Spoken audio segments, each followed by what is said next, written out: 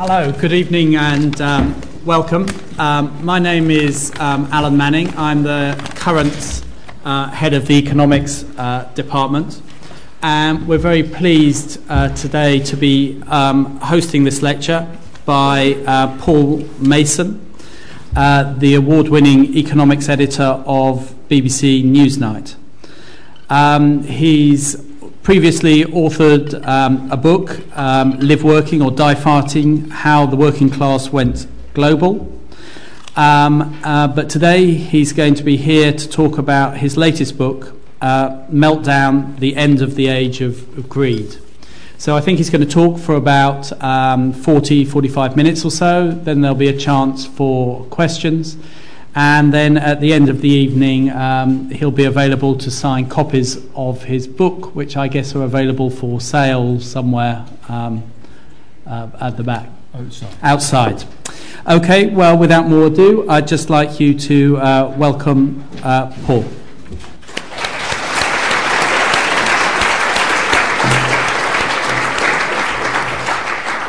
Good evening. Hello.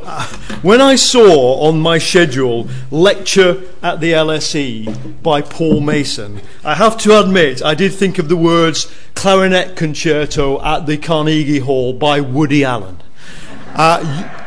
It could happen. It would go ahead as planned.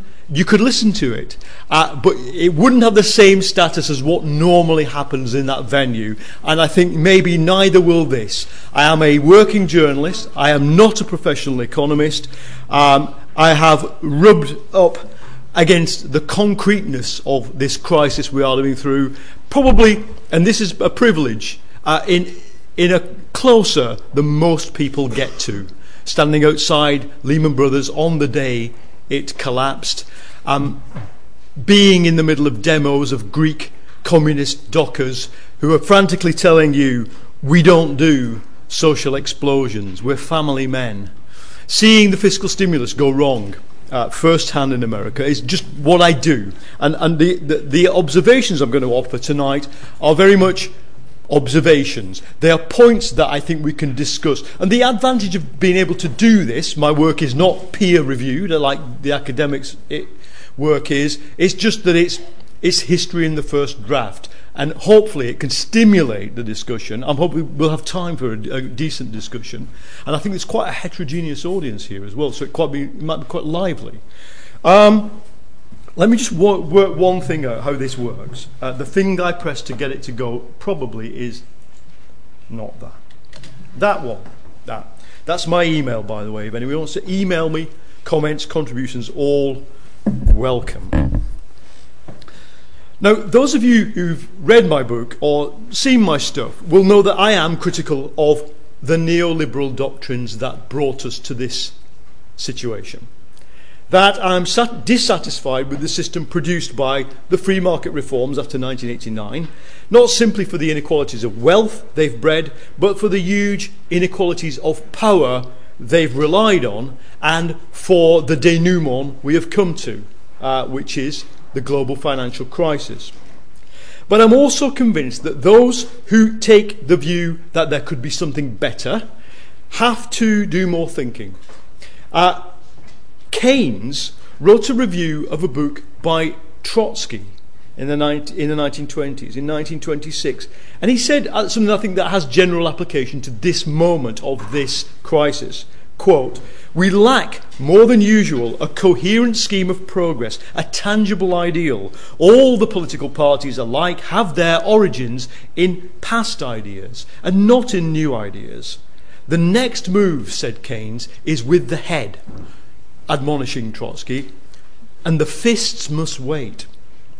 Now, I think what he meant there, Keynes at the time was in the middle of the development of the yellow book, Social Liberalism, the alternative to Asquithian liberalism. But I think he clearly understood that he hadn't finished his work, and as we now know, he hadn't really started it on the major macroeconomic contribution to both understanding and to policy. And I think he wasn't just talking there to the left. He was talking in general to those who wanted to address the forthcoming crisis I think the words "the fists must wait" were a bit inopportune, being written 3 months before the British general strike. But I think the point is there.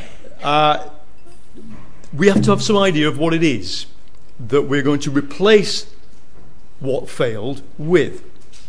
So we've lived, I think, through a disrupted age. The scale of the disruption wasn't obvious from the everyday experience, but then the global financial crisis hit. We experienced it, in fact, as a change in the rapidity of communications, the availability of cheap goods, and the availability of credit to buy them with. But the changes are much bigger. The problem for those who want to put it all right is to situate the crisis within the larger cycle it's part of and within the structural change it's part of. And the first part of what I'm going to try and talk about is my impressions of what that is. I'll talk basically about three things: where the crisis came from, what we can expect in what I call the third phase of it, and how it's shaping the future structure of capitalism and its implications for policy. These are big things, but I have the fortune to rub shoulders with people who are addressing them, so I want to share some of it with you. What caused the global financial crisis? Well, you'll be aware of the usual list of things. Let's just revisit them, because I can see in the audience already must be people in this audience who may not even been at university when it started, who may even yet not be at university, and therefore, whilst one has lived it throughout, I mean, I am the weatherman in the hurricane for 3 years, it's worth just recapping.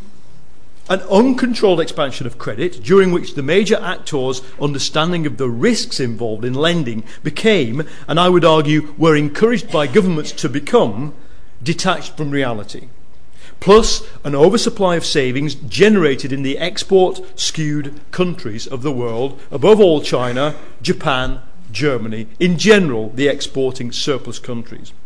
This, we can go into the debate between the savings, oversaving versus oversaving versus overborrowing theories in a bit, but what it does, one way or the other, it leads to asset price inflation in technology stocks, housing, commodities, and finally, complex financial assets themselves. It leads to a new market in securitized debt obligations, and on the back of that, in credit derivatives. It leads to the rapid expansion of off-balance sheet financial entities, which become known only after they have collapsed as the shadow banking system. It leads to, or rather is facilitated by, a massive global failure of bank regulation, opening the door for something I think that in the first edition of my book I didn't give enough recognition to, but I do now, large-scale malfeasance.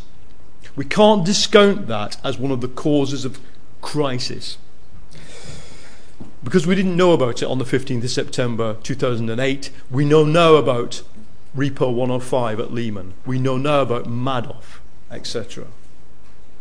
Now, while all these things that I've just listed off are familiar, I think the people who say, well, we've seen them all before, are wrong. Or it's, as Rupert Murdoch said in his recent London speech, it's just the business cycle we've gone through. This is why I think not. That's US house prices. Red line inflation adjusted, blue line nominal. Take your pick. Since 1970. Either it's me or my glasses are wrong, or that is something completely deviant. And what should probably worry you is not so much the deviation from the trend line in either graph, but what happens if we ever get the concomitant dip below, which we haven't had yet. The other thing is the jagged edge at the end. That's a nice picture for anybody who's ever asked to show this, of what happens when the state intervenes in society, because it disrupts the pattern. We'll go on to talk about this. Collateralized debt obligations, we know about. In the late 1990s, they were invented effectively. So new were they that articles were written in the financial press about the single issue of a single one of these things. I think it was about a $500 million contract known as Bistro. Gillian Tett writes very excellently about it in her book. they grow in a very short space of time to a market of 3.2 trillion. That graph starts in 1996 and it hits its peak. Global mortgage-backed securities annual gross issuance in 2003 when it's so you can see it's 400 billion and it grows to 3.2 trillion. That's a bit of a disruption, I would argue, but at least it's only 3.2 trillion. That's the 3.2 trillion. All that blue stuff there is, if you added it all up into one big bar, that's the toxic debt in the system, or part of it. This is global CDS, credit default swap, amounts outstanding. Now, of course, amounts outstanding are not the same as the true value of the transaction. It's the maximum measurement of this. But it was good enough for the US regulator when he pleaded on the morrow of Lehman, please, Congress, please regulate the $68 trillion market in over-the-counter credit default swaps. This graph doesn't show 68, it just peaks at 60, but I think it's accurate enough. And again, I think you can see the CDS was only invented in 2000 properly in a way that was commercializable. You could put money into it, and within the decade, $60 trillion worth of value is represented in this form of transaction. There's more. Let me come back to this. Now, there's a massive takeoff of the global imbalances. We've become used to talking about them. I hope at an LSE audience I don't have to spell out what they are. But in the early period of globalization, it was common to find them referred to as a kind of yin-yang automatic pictogram of balance within the world economy. China exports, America imports, China lends, America borrows, Chinese consumers save, American consumers borrow, everything's fine. Let me show you another bit of the huge disruption we've lived through. That in capital flows, I think, which is an underreported part of the imbalances story. In 1980, Feldstein and Horioka observed that since the dawn of industrial capitalism, there's been a high correlation between saving and investment within countries. And if you look at this graph, which I'm afraid is a bit spindly, can I depart from here? It is a bit spindly. The red line is what you're looking at, if you can see it, and the right-hand scale is what you're looking at. So what this is the famous Feldstein-Horioka paradox that throughout the history of global capitalism, so you are Feldstein-Horioka or John Major or Alan Greenspan, I'm sorry, I hope you can still hear me, and you draw a line from the era of Jay Gould and Carnegie down to the era of John Major. And you say, what's the trend line for capitalism? Well, apart from the 20s and the gold standard, on and off, the trend line has been that basically down here is where mature capitalism sits. Weirdly, there is nearly, that's one-on-one, there's nearly a one-on-one relationship between national pools of saving and national pools of investment capital. Weird, given it's supposed to be an international market, say Feldstein and Horioka, but it's probably all explained by the frictions and regulations that get in the way of that ratio being much lower. But look what happens. This graph, by the way, is drawn up from a paper by Andy Haldane at the Bank of England. It's his calculation of the global outcome. Global outcome is that 10 years ago it flips back and ends up nearly at zero. Massive switch of the way of the flows of capital. You know, bigger than the way the Yellow River has switched its flow over 1,000 years. I mean, that is a big switch. Now, if you contemplate that graph, the implications, as I say, are awesome, and it's telling us something about the scale of disruption we've lived through.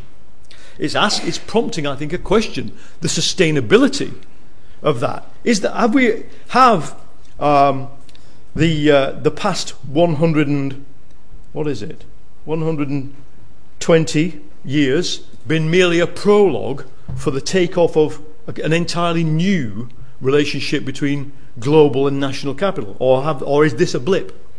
I don't know. there's another underemphasized factor, which is what Richard Freeman has called the Great Doubling.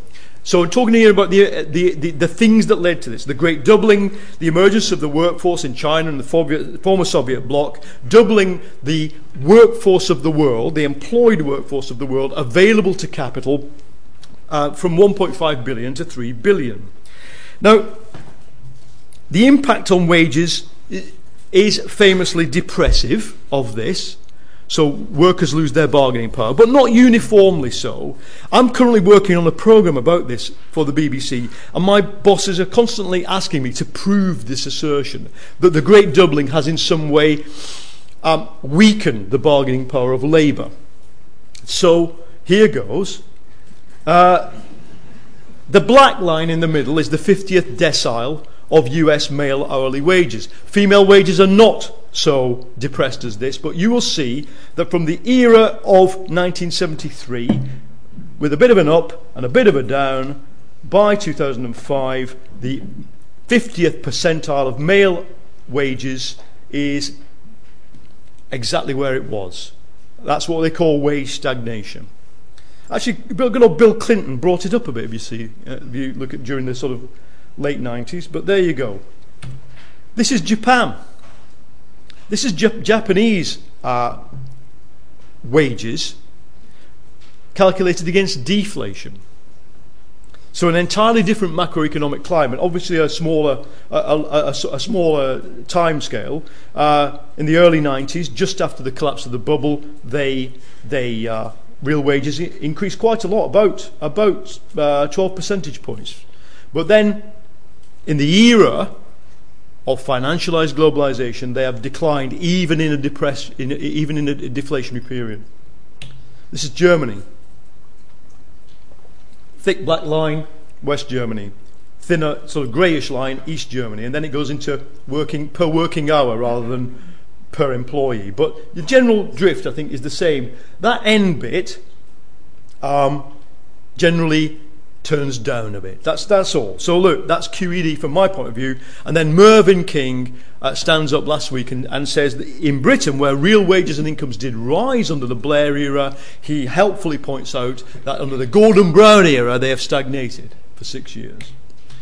All right, going back on this. I'm nearly at the end of the sort of graph bit of this, but so bear with me. I think there's enough here to show that we've lived through a period of disruption. The periodization is to me important here. The disruption, of course, begins with 1989, with the end of the plan, the start of marketization, the rise of a globalized market, not just in goods, but globalized multi-step production systems. But so many of the graphs, these are just a few ones that I've pulled out, in fact, from the literature, show a kind of L-shaped knee-jerk turn round about the turn of, just before the turn of the millennium. It's all, in other words, happened since Ross divorced Rachel.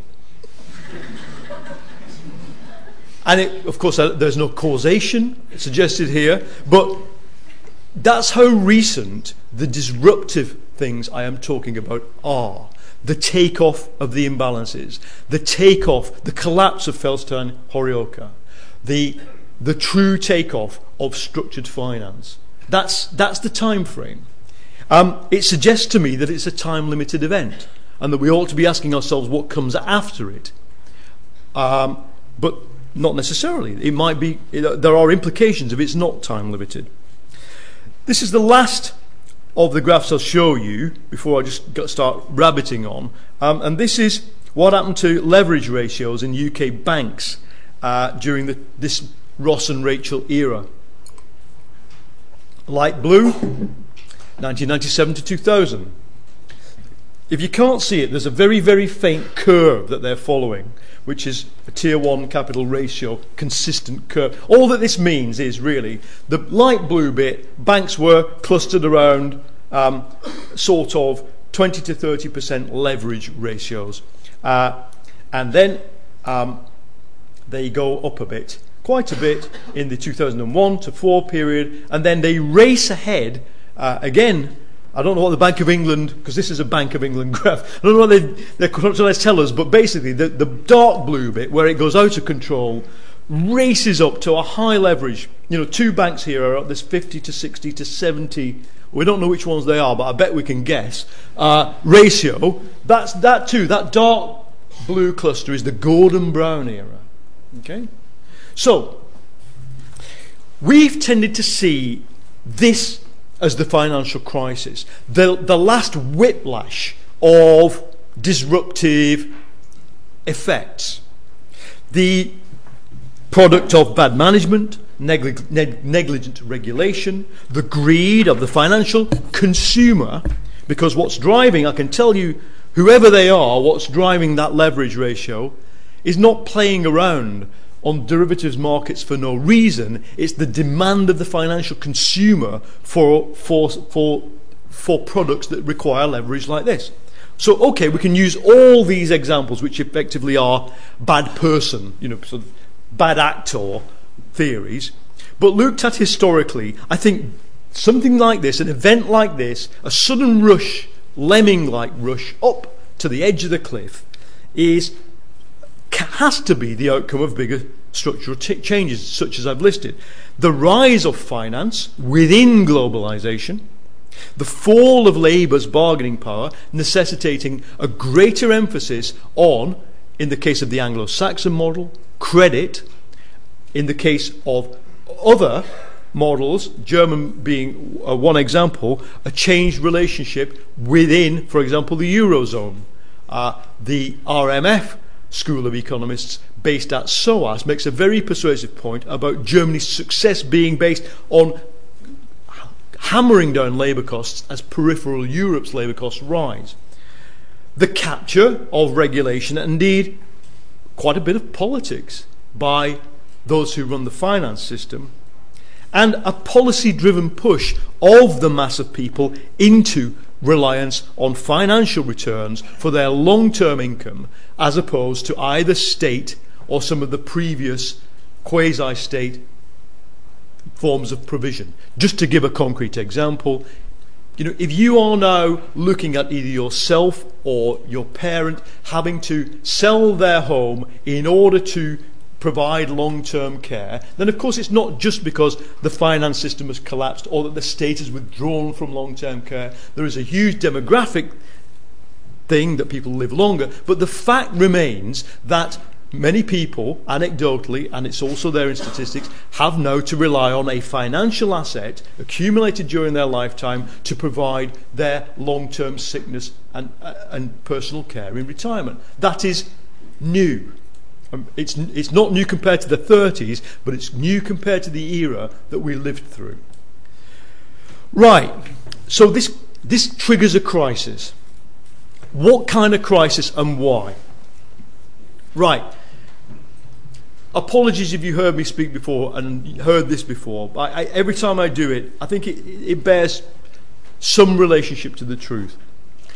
In the movie Alien, the little alien is sitting on John Hurt's face, if you remember, breathing on his behalf. He's alive, it's keeping him alive because it's a parasite. The guy who's the captain, who also happens to be a surgeon, gets a laser gun and cuts the finger off the alien. The alien leaps off John Hurt, runs away. We see it much later in a more scary form. But the alien's blood is acid. And it hits the floor of the operating theatre and it burns through. So the cast run down and they wait for it to drop through the ceiling, and sure enough it drops through and hits the next floor. The thought suddenly occurs to them, if this carries on, it will burn through, right through to the hull of the spaceship, and then that's the end of the film. After several floors, it stops. Now, to me, this is a useful metaphor for what has happened since the crisis. It's obvious who the alien is. I think it's pretty obvious what the acid blood is. It's the toxic debt. And the first floor that it burns through is the real economy. Do you remember politicians saying, we've got a banking crisis, but it's all right because fundamentally the real economy is sound. It's never been better. It's booming. What happens? This is the famous Barry Eichengreen and O'Rourke set of graphs that they produced to map the crisis against June 29. So month 1 on the blue line is June 1929, just before the Wall Street crash, and April 2008 on the red line. So it's tracking the crisis. That's global production. Worrying for the first 12 months, because it's falling much faster than it fell after 1929. We'll come back to each of these. That's the equities. Global stock markets halved in value within a year. Halved. There's lots of, if you take this, I'm talking of course about the Burkina Faso stock market as well as London, but global stock markets halved. Again, much faster than the post-29 crash. This is trade following the line. In this case, it's not faster, but more worrying, I think, because we live in a globalized, trade-based system with freely convertible currencies. Right. Now, fortunately, when we were reporting on this, obviously, one way of getting the attention of one's bosses in journalism was to show them these graphs. They were quite shocked by them, because people, obviously, they tend to listen to the noise that surrounds them. It's not, the Daily Telegraph's telling me it's all going to be all right. We'll have to sort of get these out, and Icahn, Green and O'Rourke, I think, did us all a favour with these, but they now show something much more interesting. You're seeing in these graphs the aversion of a disaster by the intervention of the state. The state, indubitably, from these three graphs, cycling through them, is the floor that holds. Actually, these graphs only go up to end of last year, middle of last year. I think if we did them again now, there'd be even more positive on the red line. Every one of them. This is what the state can do. Through fiscal stimulus, through monetary stimulus, through quarantining bad loans by taking them onto the balance sheet of the national government, albeit through various vehicles which technically hide the level of exposure, through knee-jerk interventions that negate market forces, universal deposit guarantees suddenly available to all, unlimited, lending targets for banks. That's a new thing imposed by government. Free market capitalism got rescued by the state. That very state that was told to butt out of the market for 20 years. That very state that banks had designed their operations to operate outside of the regulation. Now they voluntarily redesigned them overnight in a single week to qualify both for being regulated and being rescued. This was the floor that held. Now, it's a topic that's routinely avoided in a place like Davos, because there's a theory there which still rules that the state is dysfunctional to the market, that it ought to butt out, that the regulator can never know more than the two participants of the deal, that enterprise and the state don't mix, that individual greed, not the collective attempts to oppose rationality on the economy, is the only driver of progress. Problem: not all states or state formations were strong enough to bear the stress they volunteered to take on board. And while these graphs, I cycle through them again, on a global scale are pretty decent, we should be worried about individual instances. And what I call phase 3 of the crisis is what happens when individual parts of the barrier begin to fail. And I think we can list 4 of them that we have to be worried about. The first is the Eurozone. Ireland, Greece, teetered on the verge of bankruptcy. The currency as a whole taken twice to the brink of breakup and collapse. And now the fiction at the heart of the Maastricht Treaty exposed. Monetary union without fiscal union didn't work in its first big test, and it's now being, hopefully, one has to say hopefully, because one can see what's coming down the track towards Spain and Portugal, hopefully a mechanism which prevents further runs on these sovereign debt, on the sovereign debt of these countries, but the price is Northern Europe bails out Southern Europe and takes control of the fiscal policy of the entire Eurozone. So that's a big change, and it's held up to now, but it nearly didn't. I think the second thing is British social democracy. The model of tax revenues from the golden goose placed on a conveyor belt called the state down to communities that never particularly get better because there's no high value wages dragging them out of that, and the tax revenues are a palliative. That as a model that seemed to work for quite some time didn't work. One very influential Labour insider said to me only today, I think that's why it's the failure of real wages and of real incomes to rise finally that finished us off.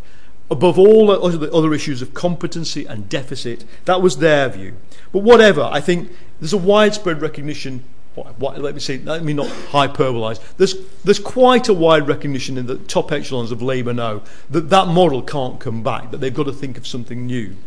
The third thing, I think, is bipartisan politics in the United States of America.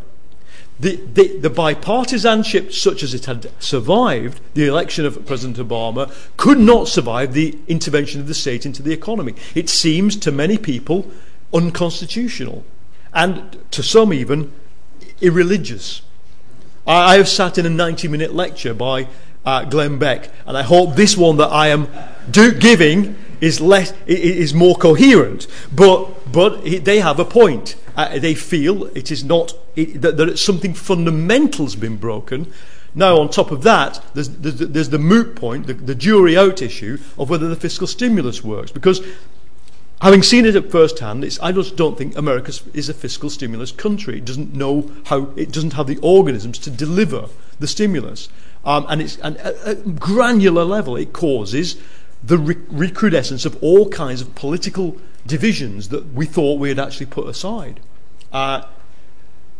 Just type in Paul Mason and then / Gary Indiana and look at my piece on Newsnight. There's just a whole micro study of what's happening there that shows that. I think I only had three examples, but I'm pretty confident enough to add North Africa to it. I think North Africa, albeit yes, it's a product of demography. Young populations can't be absorbed into the workforce. Why? Because the current model not only doesn't work, but it's begun to fail under the twin stresses of financial stress in the globe and commodity price inflation. So, provisionally, one could add those. So there's a lot to worry about in phase 3 of the crisis. Now, what's the response been? Take the example of America. Fiscal stimulus of $787 billion, as I say, difficult to deliver down at granular level. Can't spend the money. Having spent it, easiest way to spend it is in a way that doesn't create any jobs. Miles of tarmac laid by people who are already employed. That's local politics in America is that at the moment in the Midwest. So what does it do? 1.75 trillion of quantitative easing, however broken up into as it were clever and big stick quantitative easing, still 1.7 trillion, not enough. So they need more, QE2. And many have argued that this second round of monetary intervention amounts to an attempt to tank the dollar and force America's trading partners to pay for the crisis. Above all, the BRICS, through seeing their currencies rise and or domestic inflation rise. What's the response? Well, Brazil's finance minister, Guido Mantegna, this is the only other graph I've got. That's the Brazilian real against the dollar. Blue line. That's up from 225. Oh no, it's not. It's right-hand scale. It's down from 2.4 to 1.5. It's a big appreciation of the currency. Mantegna says QE2 is a currency war by America against the emerging world. He imposes a tax on foreign purchases of bonds designed, and they do achieve this, to suppress the flow of capital to Brazil. So capital controls, something we thought we'd got rid of. 40 billion intervention into the spot market for the real inside Brazil. That's another thing they've done. And then this month they banned short selling of the dollar against the real in Brazil. So you've got short selling ban into the forex market, not into the stock market where we've seen it before. Short selling ban into foreign exchange. And says Mr. Mantegna, quotes, because of course we all know that one person's currency manipulation, which is in some countries deemed illegal by the government, above all America, is another person's opportunity for retaliative trade measures. Says Mr. Mantegna, this is a currency war that is turning into a trade war. And he's going to raise it at the WTO. Meanwhile, the Americans are going to raise it at the IMF. We can see where it's all going. So my worry is, as fiscal stimulus gives way to currency manipulation, let's call it that, as G20 summit agreements give way to summits that end with no real communique, you do get the danger of trade war. Or as one bond market participant put it to me, all risk is now political risk.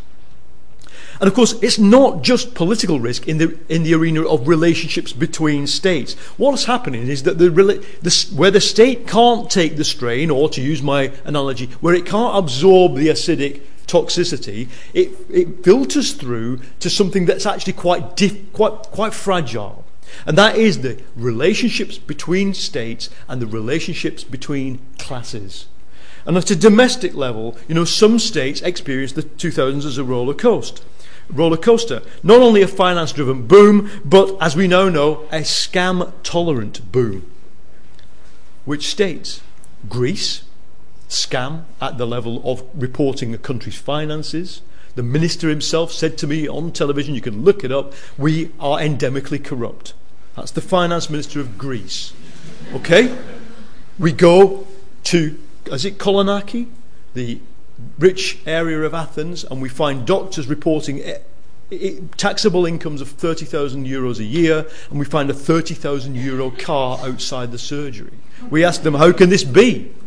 But not just Greece. We've got Ireland, where a kind of a political gerontocracy sits atop a quite family-based political system, which was quite friendly to a bunch of people who now mainly live in exile. These are the bankers and property developers. And you'd have to say, on the basis of some of the things that have been going on here, Britain.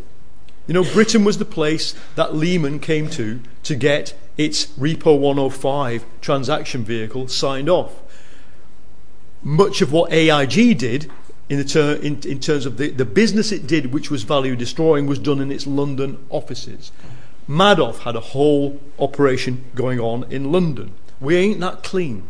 But the problem here is these states are now having to and others impose austerity on an unprecedented scale. I make no comment about having to. I think, give or take the odd detail, generally they have to. But the rising generation will, as a result, be poorer. And it's quite a thing, isn't it? I mean, my grandmother lived throughout the granddad lived in the 30s, and they said, we were poor. But, it's kind of for a living memory been that every generation gets richer. And I think some of the unpredictability of what we're now seeing in the relationship between classes and also generations arises from this very new, for those of us mainly still alive, mainly most of us haven't really experienced this new experience and expectation that we haven't really even seen it yet, but things are going to get worse. It explains the crazy nature of some of the revolts as well. Because revolts we are used to, those of us who've kind of lived through and covered Britain in the 80s, remember sort of what revolts were like, and they were quite predictable.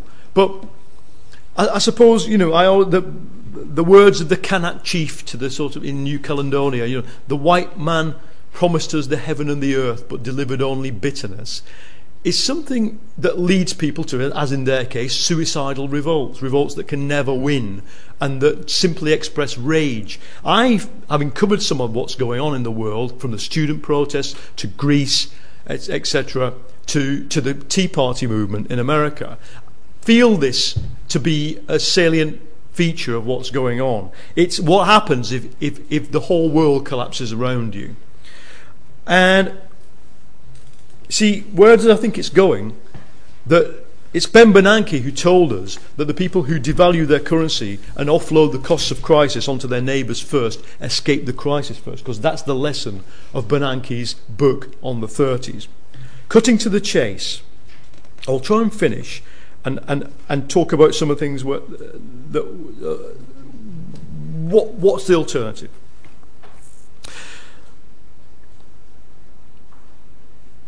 it looks to me like that we've got three givens to the world: globalization, free markets, financialization. I think each of these things are going to have to be rethought. And they're going to have to be rethought. It's best to do them at an intellectual level and try and do it, I think, at a sort of philosophical level, because the nearer to the grubby reality of banking reform you get, the harder it is to sort of do sort of root and branch thinking. But, you know, it looks to me that globalization probably is only going to be sustainable if we can design a new framework of institutions. It's touch and go. They'd have to be more ambitious than the WTO. They would have to involve the voluntary adoption of limits to the imbalances of all kinds, above all current account imbalances. So the 4% proposal that Geithner took to the G20, or I should say briefed and then withdrew, would be the minimum, because it wouldn't have affected anything. I don't think anybody has a 4% of GDP, or they touch it slightly. But that's the direction of travel. You're going to have to ask yourself about ultra-free market capitalism. Increasingly, large parts of it are getting sort of undermined or sort of partly destroyed by some of the regulatory actions that are being taken, the nationalizations, much of the banking system still on life support, the car industry in America. You see these things. And when it comes to banks, I think we are going to have to look at, I think it's worth giving at least a look to some of the intellectually sort of radical proposals, not least because if the boss of the Bank of England stands up one day in Buttonwood, New York, and says, let's think about whether it's a good idea to abolish fractional reserve banking, I think you can take it that that's permission for the rest of us to talk about that. Because Bank of England's been at the forefront in pointing out that what banks have done in the last 100 years is ratchet up the scale of social insurance and guarantee for them at the same time as ratcheting up their return on investment.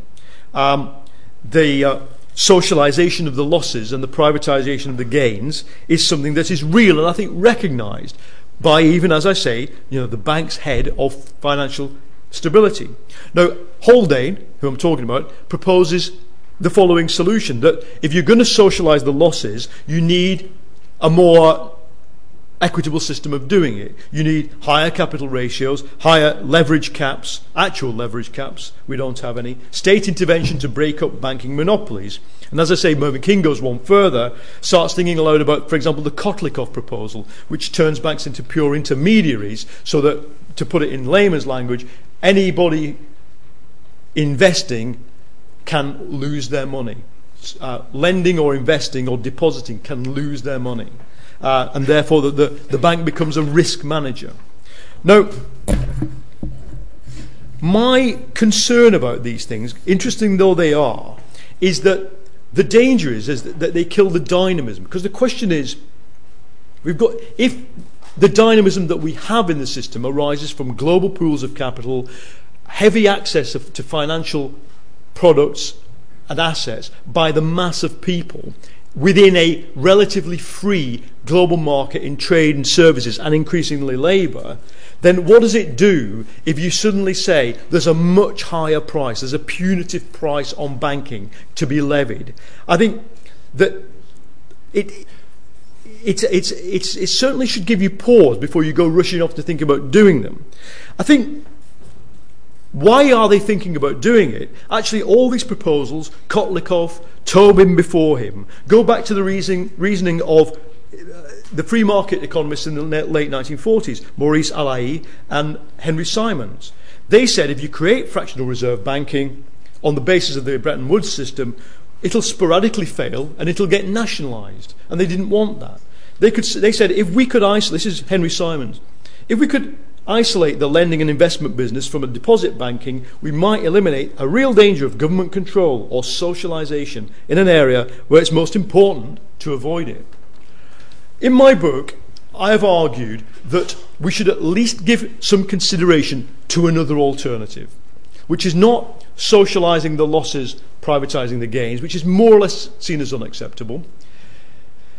the free market right sees the answer as being you privatise the losses, you let banks go bust. What they think Chapter 11 is, I don't know, but going bust it ain't. But there you go, that's an intellectually coherent thing. The third intellectually coherent thing is to do what Hyman Minsky advocated in the late 1990s, which is to socialise the losses and to socialise the gains as well. That is, to do what Simons and Allais feared in the 40s, which is to socialise the banking system.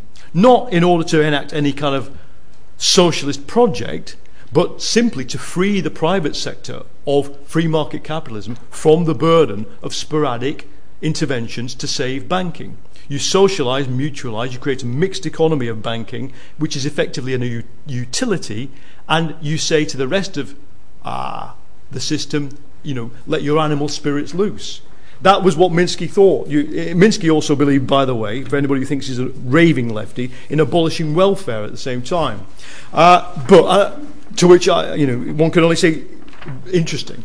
But look, but we are in this world. I think we ought to be as well of the intellectually coherent and radical alternative, simply because so much of the discussion is about vested interest and micro movement this way or that. Where are we going?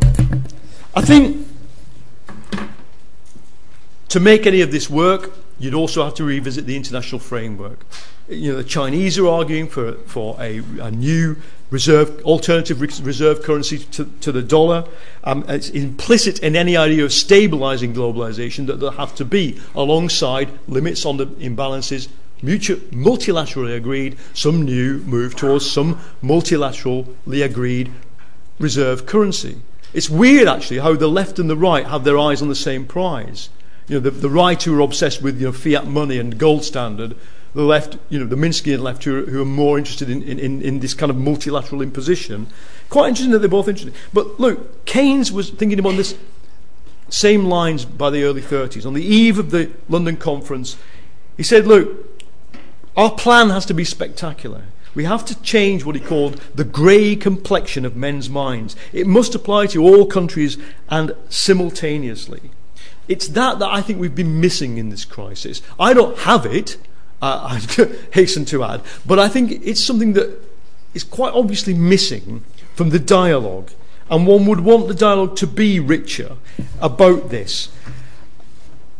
Because if we don't manage to save some form of globalisation, if we don't manage to save some form of a world in which financial access is wide, and therefore access to credit, and therefore liquidity, dynamism, complexity, you can kiss goodbye to Starbucks and eBay and Facebook and Google. I just think you can. I don't say it'll be back to Minitel as in France, or sterilised milk as in Britain, for those of you who know what sterilised milk is. I know that I'm speaking to a multi-generational audience here. I don't say that the future is that, but there is a danger that the dynamism is squeezed out of the system by the solution. Do we see this highly volatile system created in the years after the Ross and Rachel divorce on Friends as temporary and time limited or immutable? Because unless we address all this, thankfully at the moment it is only the security planners who have to ask these questions. It is not yet the economists, but the British security and defence establishment did ask itself only last year the most pertinent question that arises if this system collapses or breaks up into fragmented blocks as it did in the 30s. And it's a simple question: how many aircraft carriers do you need if globalisation falls apart? That's what they're asking. It's what the Chinese are asking. It's what the Americans kind of already have a contingency plan for. 6, I think it is. But that's the problem. So, look, outline of the scale of the epochal scale of the problem, a little bit of a run through of the alien thing, and I don't mean this to be apocalyptic, but I do mean it to be, we'd better be serious about what our solutions are for this, and raise them to the level of global solutions, because so few statespeople, men and women, are yet prepared to talk about what the global solution to this is. Thank you.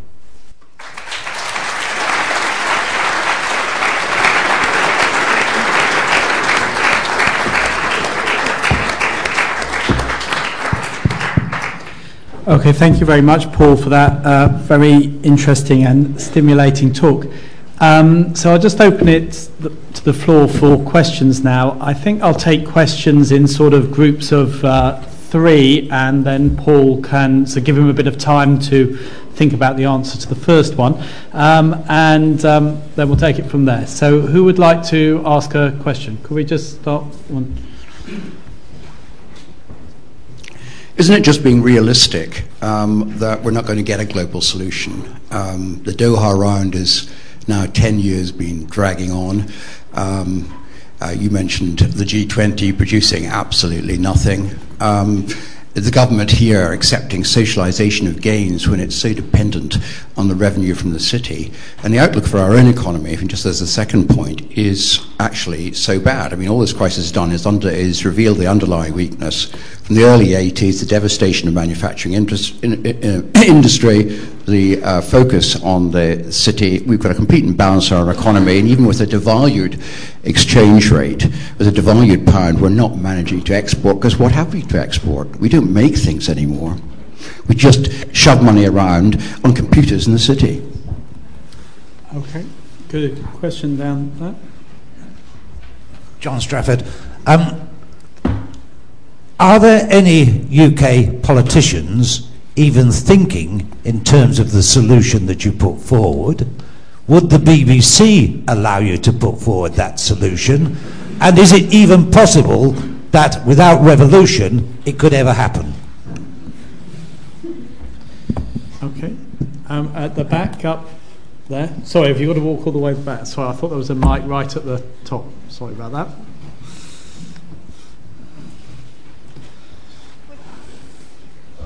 Yeah, there.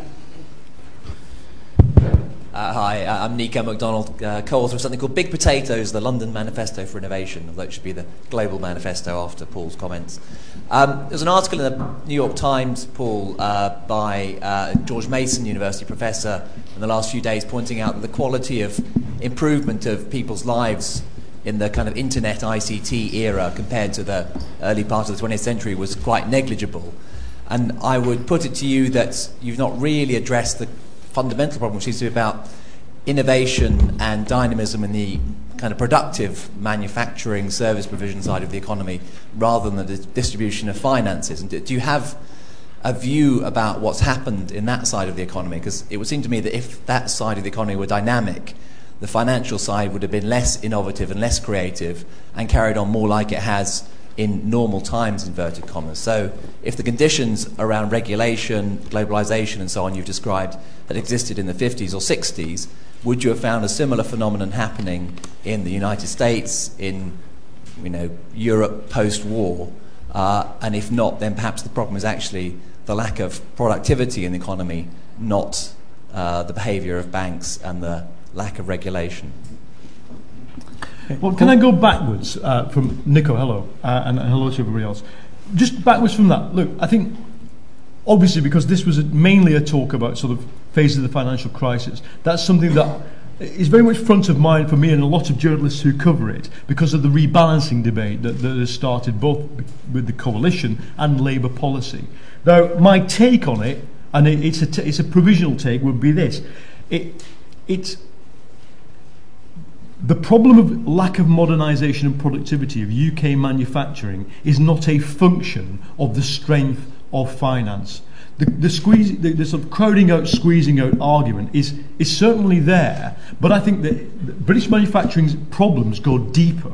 Actually, Harold Wilson tried to do many of the things that the coalition, without any dirigist intent or apparatus, says it's going to do.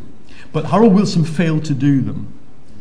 He didn't succeed in modernising the British economy in the white heat of the technological revolution. So I think it's going to be quite hard because we have long-term, several crises long, as it were, structural problems in UK manufacturing, not least its small size, the repeated failure of dirigism, targeting the wrong things. One argument is that they targeted mechanical engineering in the early 60s and electrical engineering when it was the start of actually the ICT revolution. But it doesn't mean you can't target right, otherwise Germany and Japan wouldn't be the powerhouses that they are today. China in its own way, Singapore, we could go on listing them, people who have made dirigism work. So that's one part of it. I don't draw a direct ratio between, as it were, banking excess and manufacturing uselessness. But there's a third thing that I think UK policymakers are quietly very worried about, and you can look at it from the latest quarter's growth figures, and that is low-value services.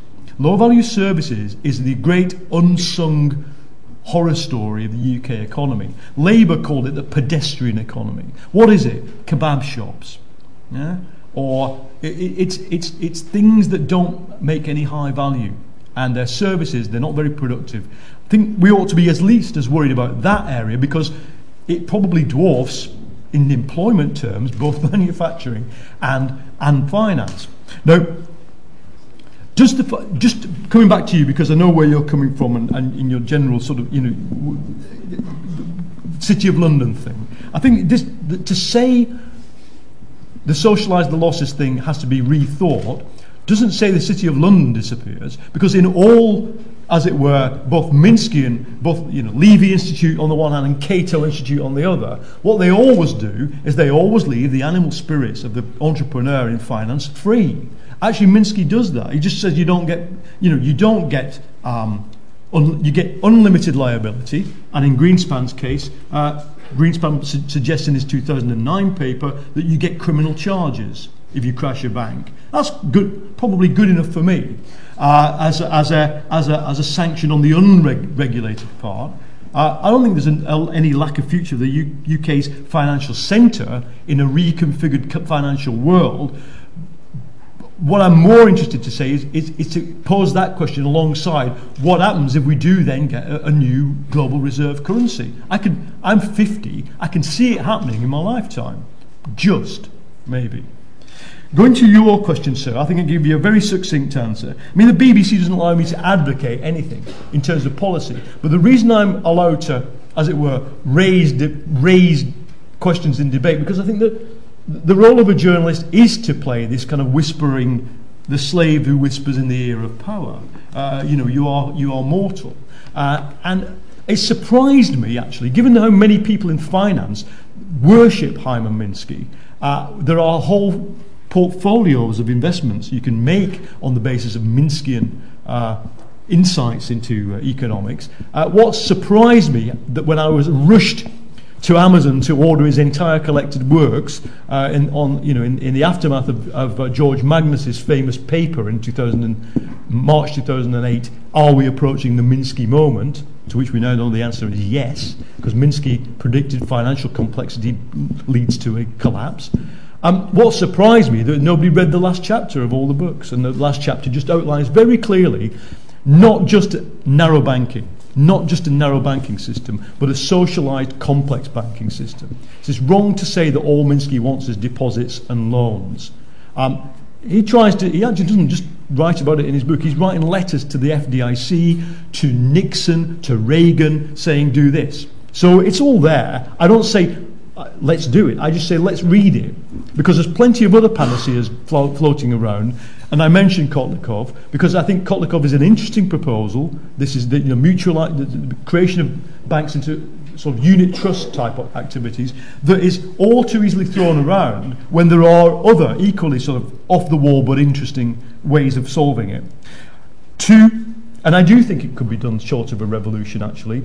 I think there's even a little bit of it, isn't there? There's credit unions. They're tiny in Britain. They're not tiny in other developed countries. Now, what credit unions do are not only provide a different model, an unsecuritized model for finance. What's interesting is that the micro-sociology of them is that they exert a sociological influence into workforces. Most credit unions that are successful are based on workforces. So Glasgow City Council has one. The police in Scotland have one. What they find, there's 30,000 bus drivers in the private sector in one, and what the anecdotal evidence is that they all save. And they're not just different. They haven't been injected with a different thing as they got up in the morning. They're not different to you and me. They want, as it were, this Shylock. They want Facebook and eBay, but they just want them on different terms. To your question, global solution. Well, I think the problem is, of course, you can say that we're doomed. You can say Doha is finished, and probably is. Most participants admit it is. You could say Copenhagen's going nowhere. You could say Basel III is a bit of a joke. I think you could probably say that. Most people who've observed it. But be aware of what the price is. I think we have to be aware. We have to read the memoirs of perfectly sane liberal intellectuals in 1914 and in 1933. And the price is that the world that you knew suddenly disappears. If we stop pursuing the global, because look, there'll be a debate going on inside the coalition, let alone the Labour Party. They all want to rebalance. What happens if Germany starts competitively rebalancing itself? You're suddenly up against what you might think of as protectionism. What's the answer? Well, we know what the answer is from history. A perfectly free market bunch of people who led the Labour Party in 1929 suddenly found a conference going on in Birmingham in 1931, held by the Independent Labour Party, and the key thinkers were Strachey, Nye Bevan and Oswald Mosley. And all they were doing, it wasn't radical, they were saying, look, this free market stuff is going out the window. We have to protect the British workforce against imports. It wasn't so much export-orientated politics. But the 1931 Birmingham ILP conference is the genesis, really, of demand management in British politics.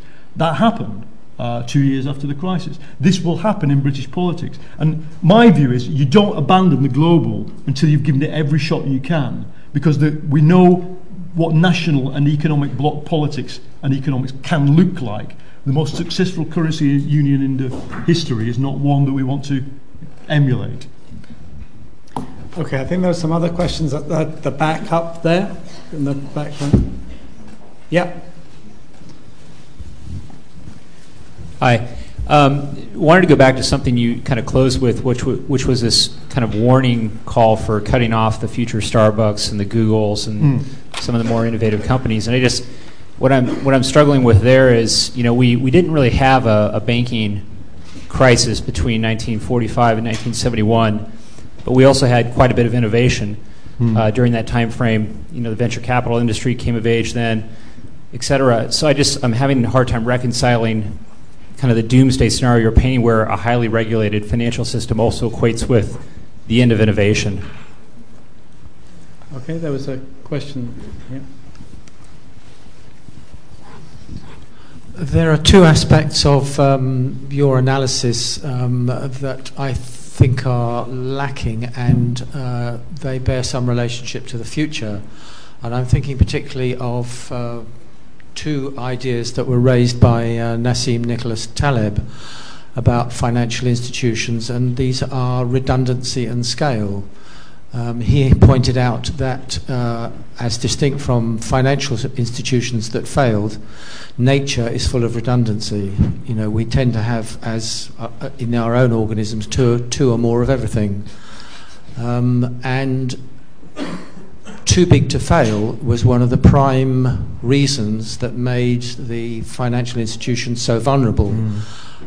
He talks about the necessity for institutions to incorporate failure within a wider field of many numbers of institutions, only a few of which fail.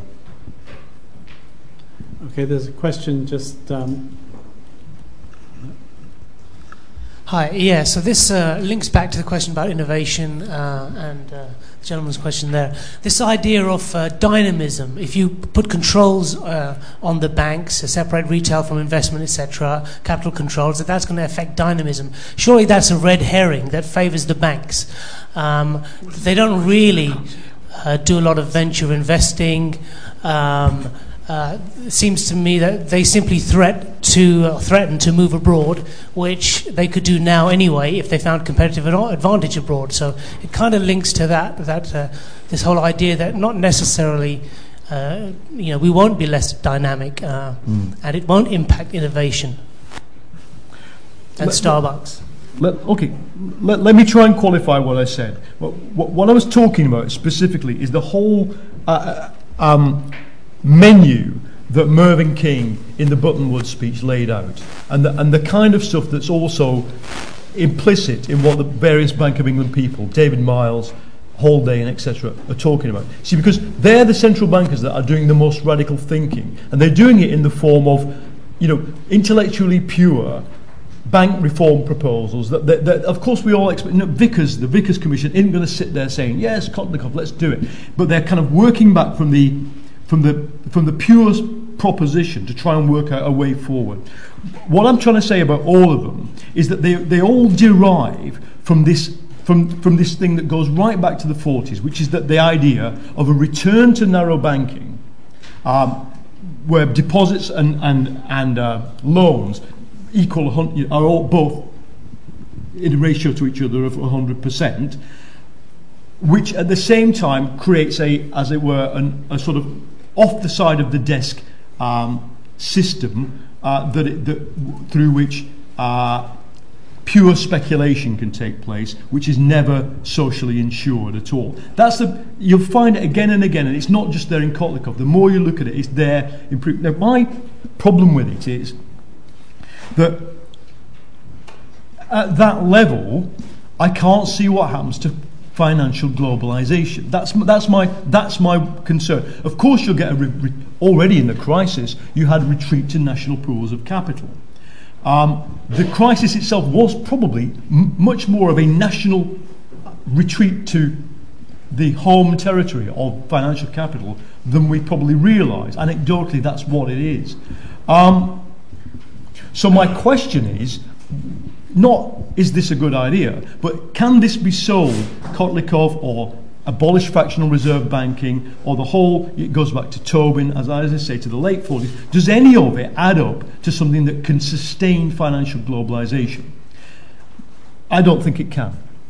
Weirdly, I think there is a better chance, if you want a radical proposal, suppose is what I'm saying, is that the Minsky version of it isn't designed to purely suppress fractional reserve banking. I mean, we could go into it in some greater detail. I mean, I don't think there's much of a detailed proposal beyond the ones he set out in the early 90s. But I do think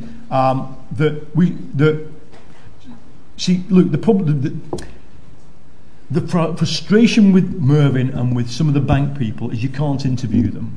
You can throw questions to them in press conferences, but they will not be interviewed on a sort of dialogue basis. So all the questions one wants to ask, like how does this work? What happens to the international capital flow? What happens to Feldstein-Horioka if you do this, Mervyn? Are never addressed, and therefore what is addressed are a much grubbier set of bank proposals, which probably will happen. Now, yes, I absolutely take your point at the back that during the kind of long boom, innovation goes alongside heavily regulated banking. Yes, I absolutely take that as on board. And I'm not saying you won't get human genome development, etc. If you do clamp down heavily on globalized financial globalization. I'm just asking the question: what are the mechanisms of what are the entrepreneurial mechanisms and financing mechanisms, not just of the innovation, but as it were of the petri jar of the innovation, which is this very labile global consumer. It's the Facebook innovates every 3 months. It's a different business 6 months later because it's in this world. I think that world goes away if you definancialize capital. So I'm only asking, since as far-sighted a person as Mervyn thinks we might have to do it, or we might have to do it even at a sort of 10% chance, so that he has to mention it in a speech. I then ask, well, where's the dynamism in the system coming from? Well, you could do it, but remember, the Rand corporate, the America of Rand and Ford and GM is an organised capitalism. If we're talking about going back to an organised capitalism, let's do that. Let's discuss what that might look like in an era of post the Thatcherite and Reagan revolution. That's all. I'm not closing down that one could do that. I just think that's the salient question. I think that answers kind of that round of questions, I think. Okay. Maybe not conclusive. Up there, just in front of you, there. Yeah. Hi, thank you for the good lecture. Just very quickly, my question is, why do you think the last credit crisis spread across the world rather than deepening in the US, where it initially started? Thank you. Questions down there? There's one there. Thank you. Two things that also were relevant to the crisis but seem to have been frequently missed out from the analysis. One is the role of short-termism, illustrated by the fact that most of us that save for a pension are looking at over a 20-year timescale, but most of the people that manage our money are rewarded on a 12-month timescale. Second is, and related to that, is that the regulatory debate doesn't often talk about the sense of purpose. For example, we hear that we want lending in productive activity that's going to create jobs, but the banks just talk about lending to fuel asset bubbles, and there doesn't seem to be much distinction between the two. So my question for Paul would be, how do you get a sense of long-termism and a proper grasp of the sense of what the purpose of a lot of financial activity is for back into the regulatory debate? Okay, there's a question just there. Just to go back to your starting point, what I observe at the moment is what's happening in Egypt. And so when you say, as you did towards the end of your excellent talk, when you use phrases like protests that are bound to fail and so forth, I mean, that may well be the case, and yet in my lifetime, with the exception of 1989, it seems like this is the time when that's least likely to be said. So I just wonder why you are excluding, almost as on a point of principle, the possibility that there may be some kind of emancipatory movements which will change the game.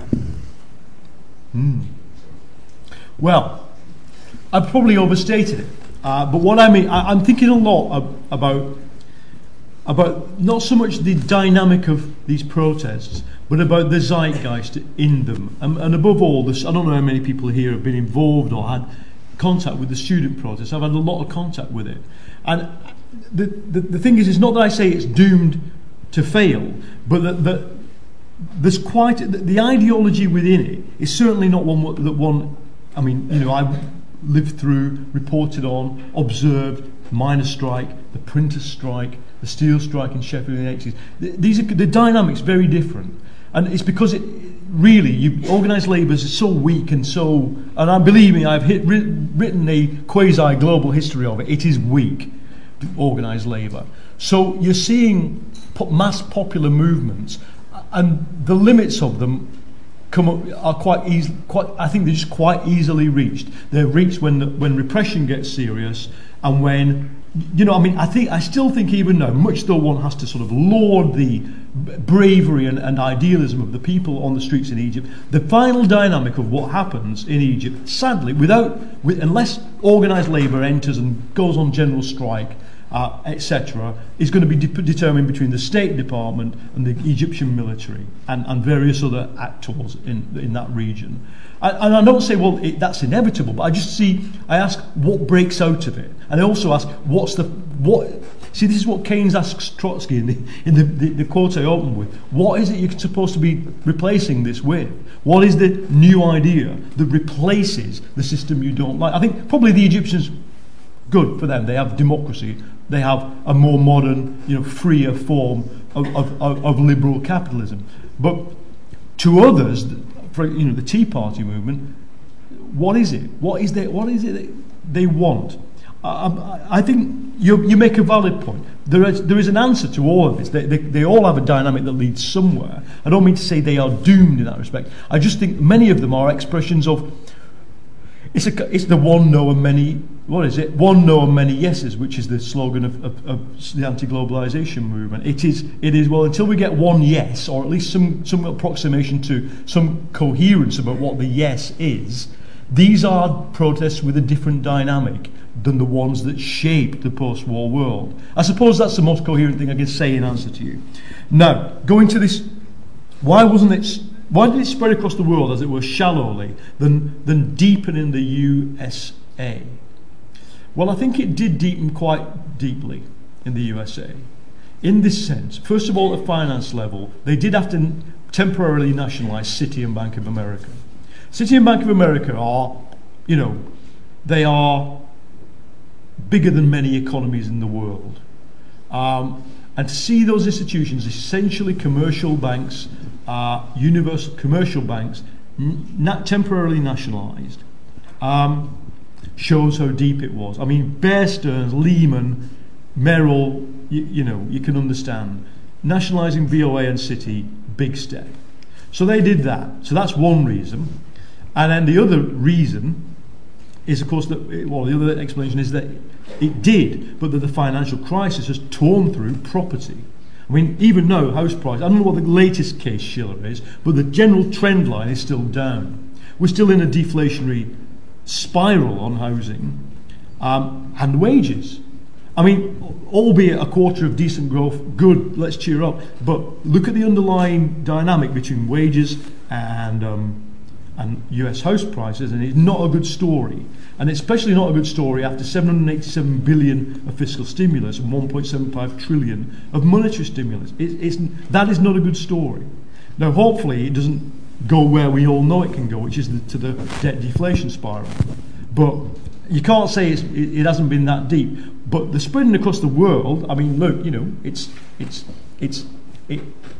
now know, if you look at the scale of bad and toxic and troubled debt in the European banking system, you can see that Europe was, the guilty secret of the neoliberal system. It's not, Europe's the place where all the bad bets were placed, not so much America.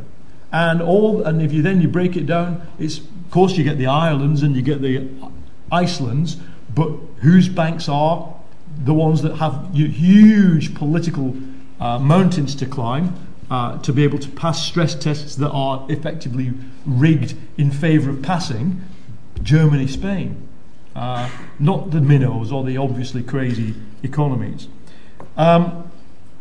Short-termism.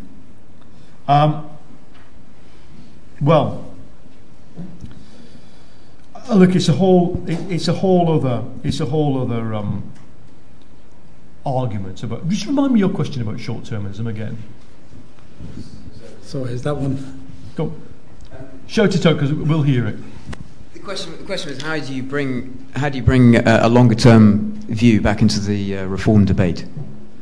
So that you get finance doing what it's actually meant to be doing rather than what the finances want it to be doing. See, these are value-laden statements you're making, what it's meant to be doing. I mean, there are people in that system who believe it is, that it's not implicitly meant to be doing anything. It's the world of it mobilises the savings of the people to finance business is the last century and gone. Same people believe that all those disruptions I showed in those charts are the opening of a new era in which you could just have to reconcile yourself to ratios that have been 1-on-1 for 120 years collapsing to naught. It's a big question for society. Do we want to try and design a finance system that will allow long-term needs and decisions to be met or not? It's a bigger question than bank reform, actually, because you could quite easily design it with tweaks to the existing system. I don't think the German banking system is a Minskian haven of radical, thinking. It's just, it's just Sparkasse, it's just Landesbanks, it's just, you look at Raiffeisen Bank, you look at Italy's various regional banks. These are easy. Of course, many of them, a person from Goldman Sachs came up to me at one of my talks and said, they're just as corrupt as us. And I think that's probably true.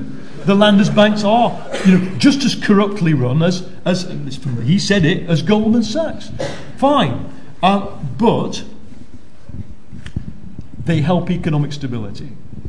And therefore, a country like Britain that is at a turning point, you've at least got to say, should we consider, the Landesbank model? Should we consider ethical banks? Should we consider, there's the famous Tory thinker, Philip Blond, has written a whole book about how the economy is supposed to be rebalanced towards mutualised, localised economies. How is this going to happen unless we get the British equivalent of Landesbanks? I can't see it personally. So you've got to then say, where's the Landesbank?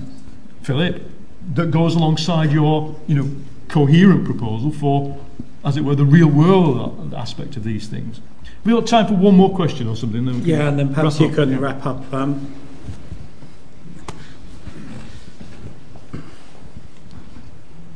Are we not, to a certain extent, all doomed anyway? Well, that's a good way to finish. I mean, what drives the question is that we're in sort of uncharted territory regarding where we're going to go with oil, the Chinese buying up all the raw materials, all that kind of thing. To a certain extent, does rearranging the chairs of capitalism make any difference going forward?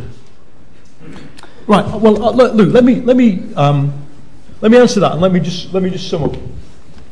I think I do a lot of talks like this, and often those questions come up, but I think of them as exogenous shocks to this debate. So the ageing debate, very, very fundamental, because even if one can revive the savings system to be doing what it is supposed to do, and you suppress some of the socially unnecessary, as Adair called, socially useless part of the derivative and speculative system. Even if you can do that, the problem then is the exogenous shock hits you of the demographic bubble. The baby boom disappears out of the workforce, and the Chinese have got the same thing coming to them as well. So you're not let off the hook either.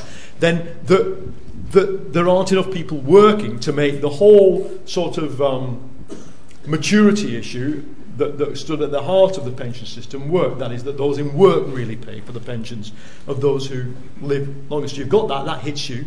I think as well, I think that energy scarcity and resource scarcity in general will become the exogenous issue of sustainability that hits us, as it were, far more in the face in this century than climate change. Though I believe in climate change, I believe it is humanly caused, but I think that the rare earth, oil shocks, tar sands area of issues are going to hit us. They'll hit us in the next decade in Britain by the very predictions of Ofgem.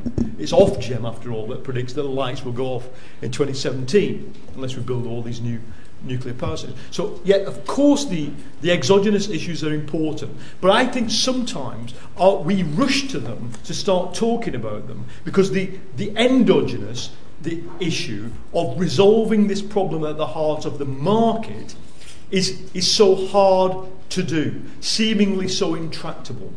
And I keep coming back to, I think crude Keynesian economics have been tried and in some senses failed in this crisis. Certainly fiscal stimulus, as lots of people on the left and the liberal wing of society, as it were, worship Krugman. I personally don't. I don't think that the insistence on fiscal above monetary is necessarily right. I tend to think that a monetary Keynesian response, such as Keynes advised the outgoing Hoover government in 1932 to do, which is quantitative easing, was the thing that could have decisively put a platform under all these graphs for good, if it had been done in the way that some of the monetarist Keynesians now had advocated. That is, as a pure pump priming, demand priming thing, rather than recirculating the money back into the banking system and letting it be held there as a way of solving their liquidity crisis. That is, on YouTube, if you type in quantitative easing, there's a guy from some university in America who's simply there with a bucket pouring water in, saying, this is what it's supposed to be, it'll pour out into demand. Of course, it hasn't really poured out into demand, and I think that Keynesianism, therefore, I'm not a crude Keynesian, but on this I am. Keynes and Harry Dexter White sat down in the very months where the British front line against Germany was about 22 miles from here, 50 miles from here, the Dover Straits. When America had no divisions in Europe, they sat down and said, what's the world going to look like when we win?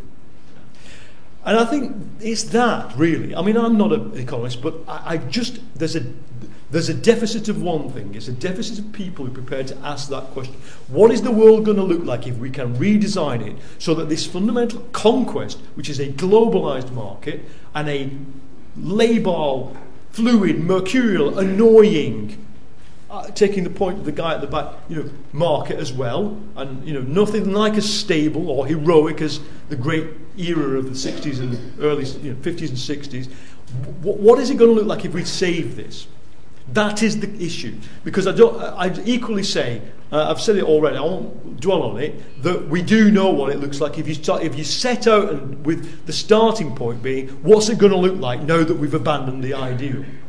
Because that's really easy to do. Do it in any political flavour you want to do it. It's quite easy. We could all sit down collectively, by the end of the night, a few beers and pizzas, we could draw up a protectionist programme for Britain now, or anywhere else in the world if we wanted to. But the hard thing is to work out if you could. Maybe you can't. You tell me, maybe there are people out there, politicians out there, really thinking about this, but it's just a plea from a humble person in the trenches listening at these summits to the wash of unspecificity that comes at you, and of lack of vaunting ideals. Just a plea for a bit of it, because our progenitors were capable of it. They were capable, at the very least, of thinking what it might be like. That's it. Okay. Thank you.